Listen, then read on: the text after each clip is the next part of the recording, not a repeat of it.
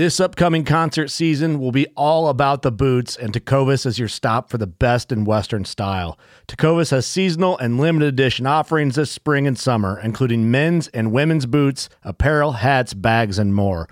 All Tecovas boots are made by hand in a time-honored tradition with timeless styles that are always on trend. And Tecovas has first wear comfort with little to no break-in period. It's hard to find this level of comfort paired with this level of style. Stop by your local Tecovas store, have a complimentary drink or two, that's WCB style, and shop new styles. The smell of fresh leather and friendly staff are at your service. Many stores even have leather custom branding to make your boots truly personalized. And with regular live music and events, there's no in-store experience like it. If you can't make it into a store, just visit tecovas.com. That's TECOVAS.com. They offer free shipping on all boots, as well as free returns and exchanges, and ship right to your door. Go to tecovas.com and find your new favorite pair of boots today. Fishing like a local isn't just about catching fish. It's about connecting with the environment and the people who call it home. It's about hearing the stories and traditions that have been passed down for generations and sharing unforgettable moments with the people you meet along the way. Fishing like a local is having an experience that stays with you forever.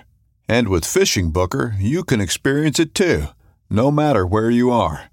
Discover your next adventure on Fishing Booker.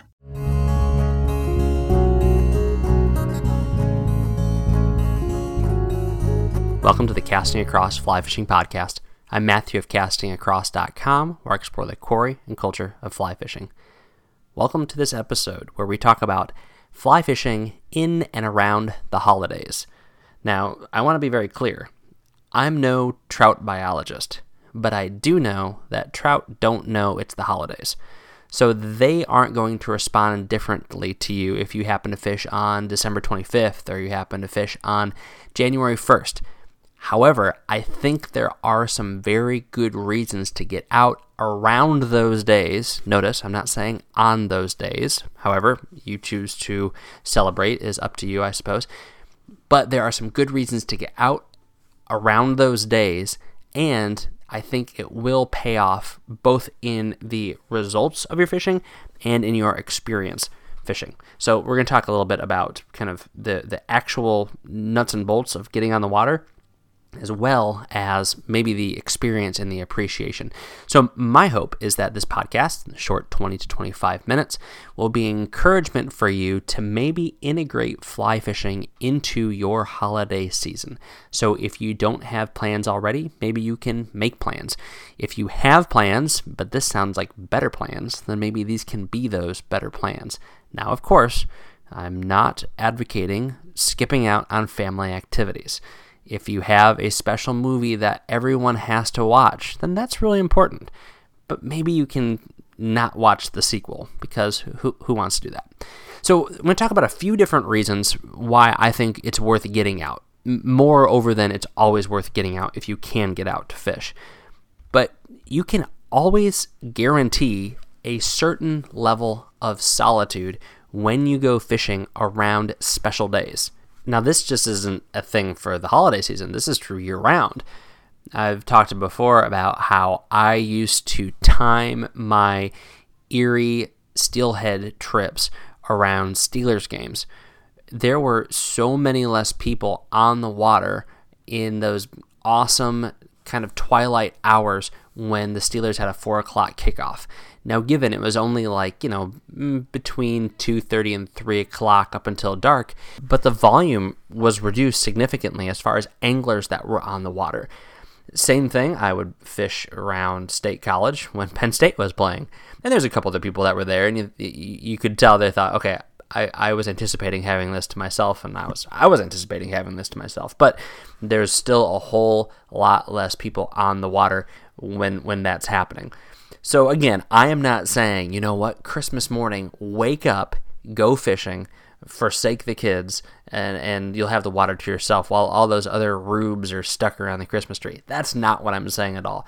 But because there's a lot of other stuff happening in the days immediately preceding and the days following Christmas, even in the weekends that are adjacent to the holidays, where you can get out and get on the water and you've been doing stuff with your family. You've been doing your last minute preparations. You've been finalizing stuff you need to finalize at work in anticipation of leaving for maybe a couple days or for a week. Other people have those same obligations as well. And so we're not all on the exact same schedule. So you can get out maybe 2 days before, maybe 2 days after, maybe Christmas Eve morning, maybe late in the afternoon on Christmas Day if there's nothing going on. You can get out and get on the water and probably have that water to yourself, because this is a time of year when, of course, depending on where you live, really Mason-Dixon line up, the weather isn't super great. So you're going to have a reduced angler quantity on the water to begin with. Then you add in all the other holiday stuff going on, and having the days off and the holidays and the vacation and things like that for the average angler isn't enough for them to immediately say, hey, it's below freezing, but I'm going to get out on the water because I have the day off. A lot of people just choose not to fish, and that's totally fine. But if you want to give it a shot, or if this is something that you've already done, then this is a great time to get out and exercise this, because you don't only have the water to yourself, and that's awesome. I would rather fish over pressured fish by myself than fish over eager fish with a lot of other people. Does that make sense? I would rather work harder to catch a fish and be the only angler out there than be with a bunch of other people and catch fish that might be coming a little more willingly. That might not make a lot of sense, that might sound elitist, that might sound like I have a wacky set of priorities, but that's just my preference. I like to be in the woods by myself, and I know I'm not. I know that there might be an angler just around the bend. I know that I very well may have pulled in just as the dust was settling from the previous guy who was out there as he drove out of the parking spot. I get that, but that's my preference, and so this time of year is great for it.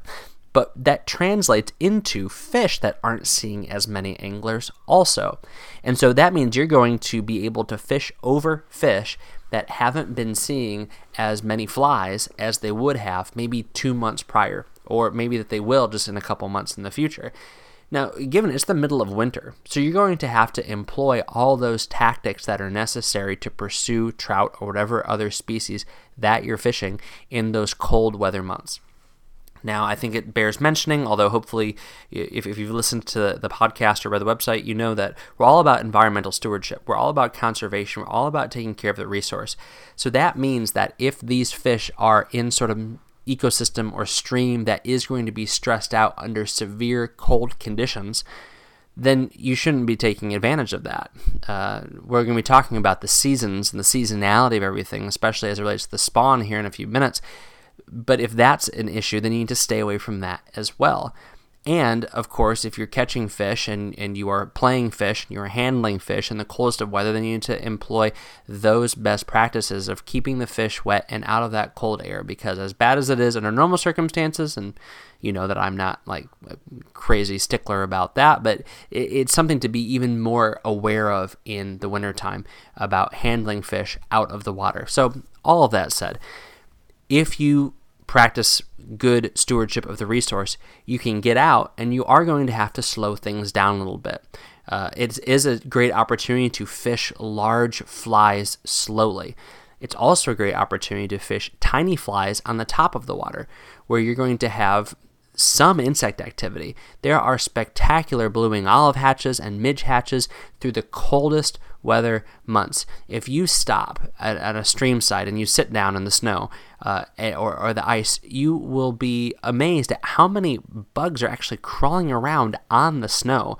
And again, of course, this changes from stream to stream, but there's a really neat ecosystem right on the stream bank where if you're in the middle of a field, there's a good chance you're not going to see a whole lot of bugs crawling on snow. But if you're on a stream bank and that water is lapping up against that snow, and there's substrate and there's rocks a matter of inches away from the snow on the stream side, there's going to be insects that are going to be moving back and forth and that are going to be landing on that stream side snow.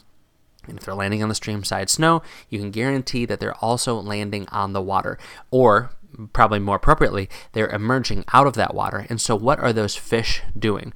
those fish are taking advantage of those soft, juicy, emerging insects. They're not going to be chasing them as much because their metabolism isn't going to like doing that much moving in that cold of water. But if they have some sort of thermal refuge, if you're able to find some place where there's a spring seep, so we often think of springs as being cold, but in the wintertime, springs are actually warm. Or if there's a feeder creek, or you're fishing the mouth where a smaller, colder creek flows into a warmer river, these are the kind of places where fish are going to congregate, because even if they can get a few degrees advantage, they're going to take it. And that's where the insects are also going to be more active under normal circumstances. So slowing things down, because the fish aren't going to want to chase, and going larger, and this maybe sounds simplistic, but this is kind of my theory. I fish bigger streamers slowly, and I fish smaller flies on the top. That's generally the way it goes. So I fish, and I would say big nymphs also. Tumble a big stonefly if there's stoneflies in that system. Or dead drift a big chunky streamer and maintain a little bit of a tight line. So you're almost tight line nymphing, only using a heavy streamer and allowing that thing to tumble. And so it looks like some sort of bait fish that suffered some unfortunate situation. Maybe it itself has had some thermal shocking and it's not responding super well. Those fish don't know what's happening, but they know that that is an easy meal that's tumbling, and so you might find a predatory fish that's going to take advantage of that tumbling bait fish imitation or some other large fly, like a large nymph that gets dislodged, because they are looking for the most bang for their buck when they are chasing after flies this time of year. But there's also a lot of fun to be had of fishing very still and very slow midges and midge emergers as droppers, fishing multiple flies on the surface or just subsurface with very, very light tippet.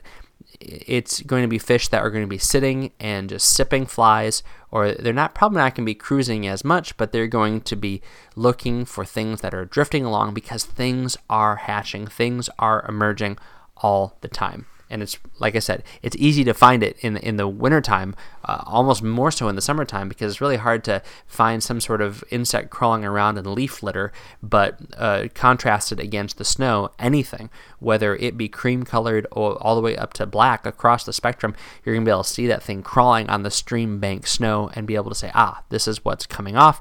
This is something that I can put on and probably get into some fish, because there is, although a diversity of insect life, just like the fish life and all the other animals, it's going to be there year-round.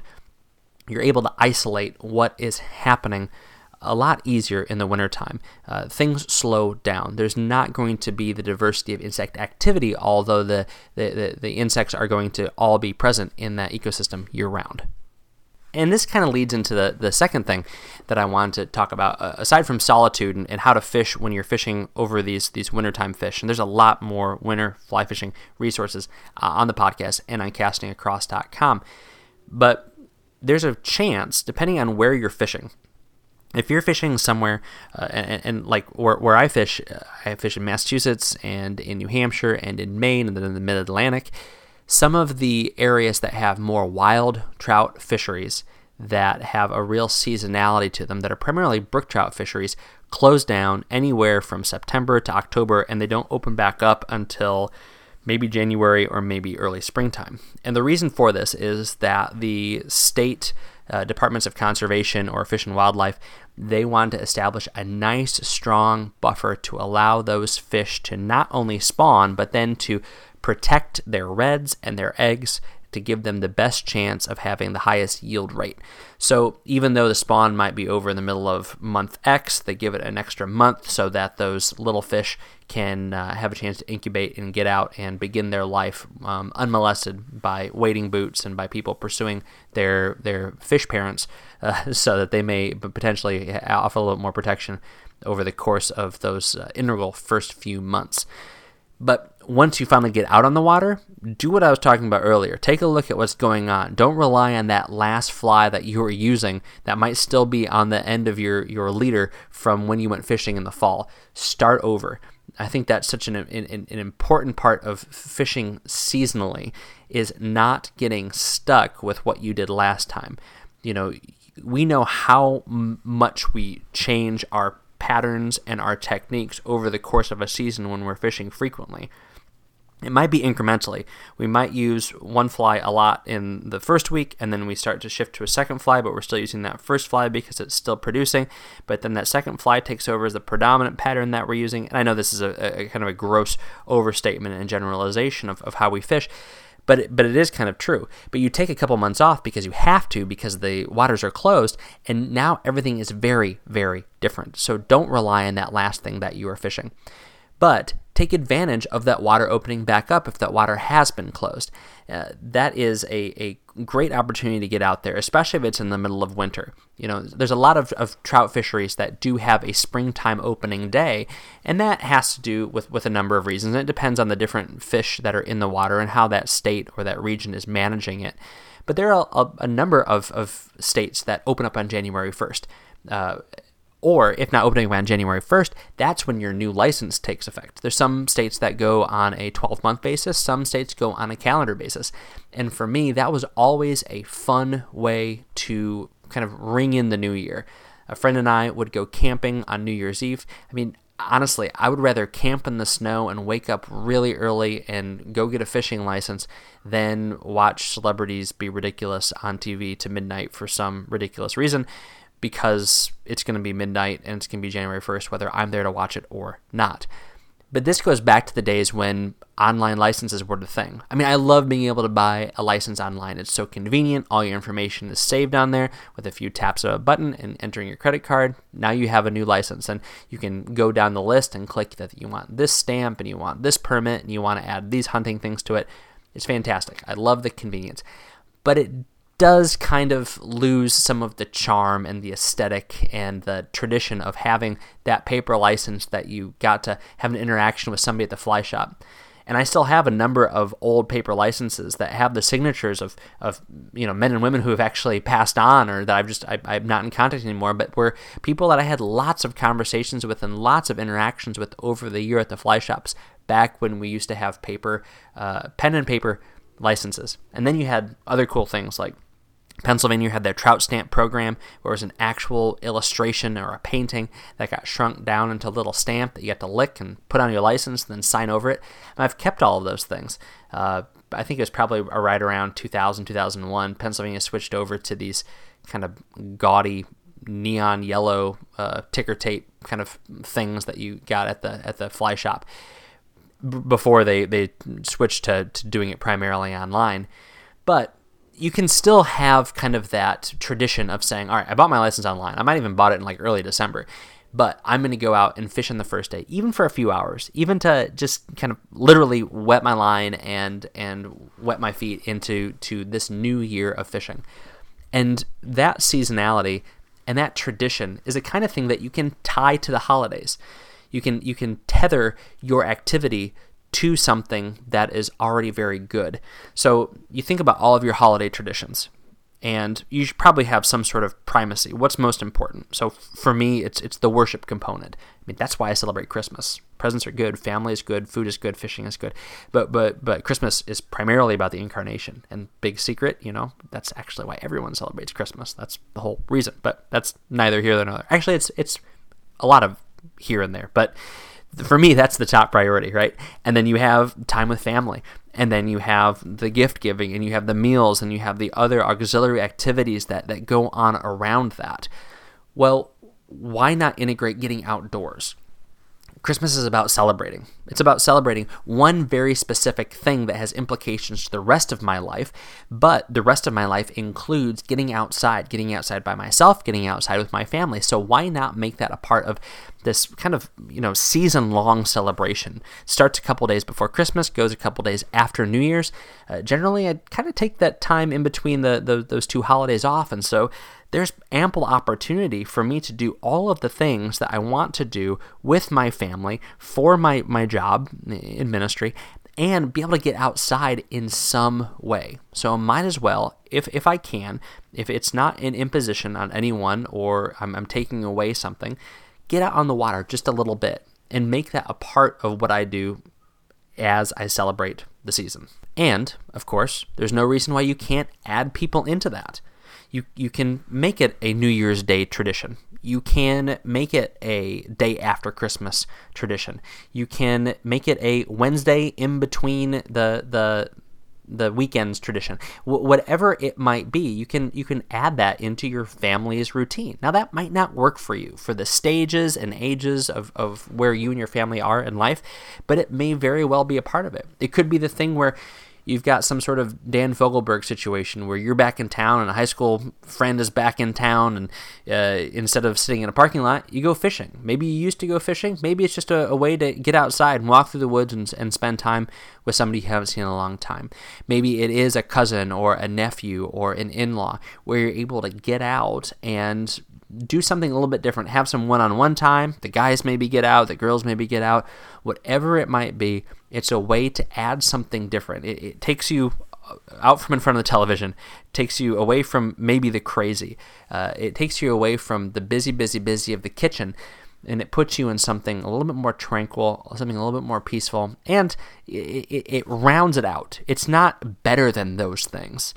It rounds out what you're doing. It adds a different component to it. And it can maybe be a tradition, not to supplant something, but to add on to all the good things that you're doing already. So think about it. How could you maybe integrate fly fishing into your holiday celebration, your Christmas, your New Year, the time before, between, and after those holidays? I think there's a lot of great opportunities. The fishing is there. The fishing is an option. Assuming that your water is open, not iced over, and legal to fish, then get out there and go after it. But even if it isn't, why not go for a walk? Throw on the snowshoes. Throw on the mud boots. Get out there and walk along that stream. See what's happening. Watch those fish. And maybe if you say, you know what, I'm just not going to get wet. I'm not going to get cold. I'm not going to put my waders on. I'm not going to haul all my gear down to the in-laws' house to go fishing this season. Okay, bring your boots. And I guarantee you, as you're walking that stream and you're watching that water and you might even see a few fish, you're going to say, I wish I did bring that stuff, because it'd be fun just to cast a line. It'd be fun to get my feet wet. It'd be fun to get that license and say, you know what, I started fishing in January, maybe even January 1st this year. It's not the most important thing, but it's an important thing. Do you have any family, holiday, or individual holiday fly fishing traditions? Let me know. Matthew@castingacross.com. I'd love to hear about it. I have my own, more things I haven't shared on this podcast, but if you, again, look through the archives of the website or the podcast, you will see me and hear me talking about those things in other places. This week on castingacross.com, Trout and Feather, December 21. That's the first article. Trout and Feather, December 21. This is my installment of my article over on Tim Camisa's Trout and Feather website. Awesome fly tying content. And so in this post, I share 2 videos from Tim. One is some awesome practical, like, best things to buy advice. Another one is Tim being silly. But there's something good about someone being silly in fly fishing. And then I shared an article called Thousands of Words. So it talks about fly fishing pictures. Talks about maybe what's more important than just snapping a bunch of pictures on your cell phone camera, and how that you can and actually hold on to more memories if you take another step. So check that out both on my website, castingacross.com, and troutandfeather.com, Tim's website. And then Wednesday's article was called Achieving Punctuated Tranquility. Achieving Punctuated Tranquility. So I was talking a minute ago about how it's good to just get outside and walk a stream bank. There's so many things that we can do to fill ourselves up with being outdoors. For me, going fishing is not just about catching fish, which is great because I don't always catch fish. It's about being outside. And I was outside a lot more this fall and continue to be into the end of duck season by just sitting on a stream bank or a edge of a pond or in a kayak waiting for ducks to fly overhead. And it has really helped improve and expand my experience of observing what's going on around me in the woods and in the water, even in the exact same places that I sometimes fish. So I talk about that tranquility that is so essential to our experience outside, even though it's often punctuated by a lot of wild action with the fly rod or the shotgun. This week's recommendation on the podcast is to go to your local fly shop. If you are looking to find someone a last-minute gift, you can do it on Amazon and hope that Prime comes through with 2-day shipping. And I actually have an article back in the archives about how there are a lot of great outdoor and fly fishing things that you can get in a hurry on Prime. But what's even better than that is to walk into a fly shop and look around the counter, look in the aisles, see what you can find that is just a fun little gift as a stocking stuffer, a last-minute thing for somebody who is an outdoors person or a fly fishing person. Or if you have a really good fly shop in your area, they're going to have other stuff too. They're going to have local things. They're going to have other outdoor equipment. And just pick something up, patronize your local fly shop. I know that they'll appreciate it, and it's a great way to ensure that they're going to be around in the springtime, offering the kind of things that you need to get out on the water. So wherever you live, wherever you fish, wherever you shop, try to mix in a stop at your local fly shop this holiday season as you are wrapping up your gift giving, or any time of year for that matter. Thanks for listening to the Casting Across Fly Fishing Podcast. Please subscribe in your favorite podcast app and rate the podcast in iTunes. Then head over to castingacross.com for 3 posts a week on the people, places, and things that go into the pursuit of fish.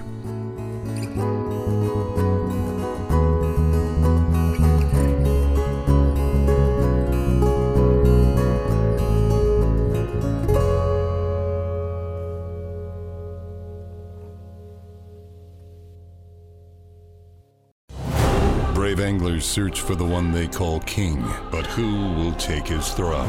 Tune in to Waypoint TV's Battle for Silver, Saturday, May 18th from 12 to 6 p.m. Eastern, presented by Abyss Battery. Waypoint TV.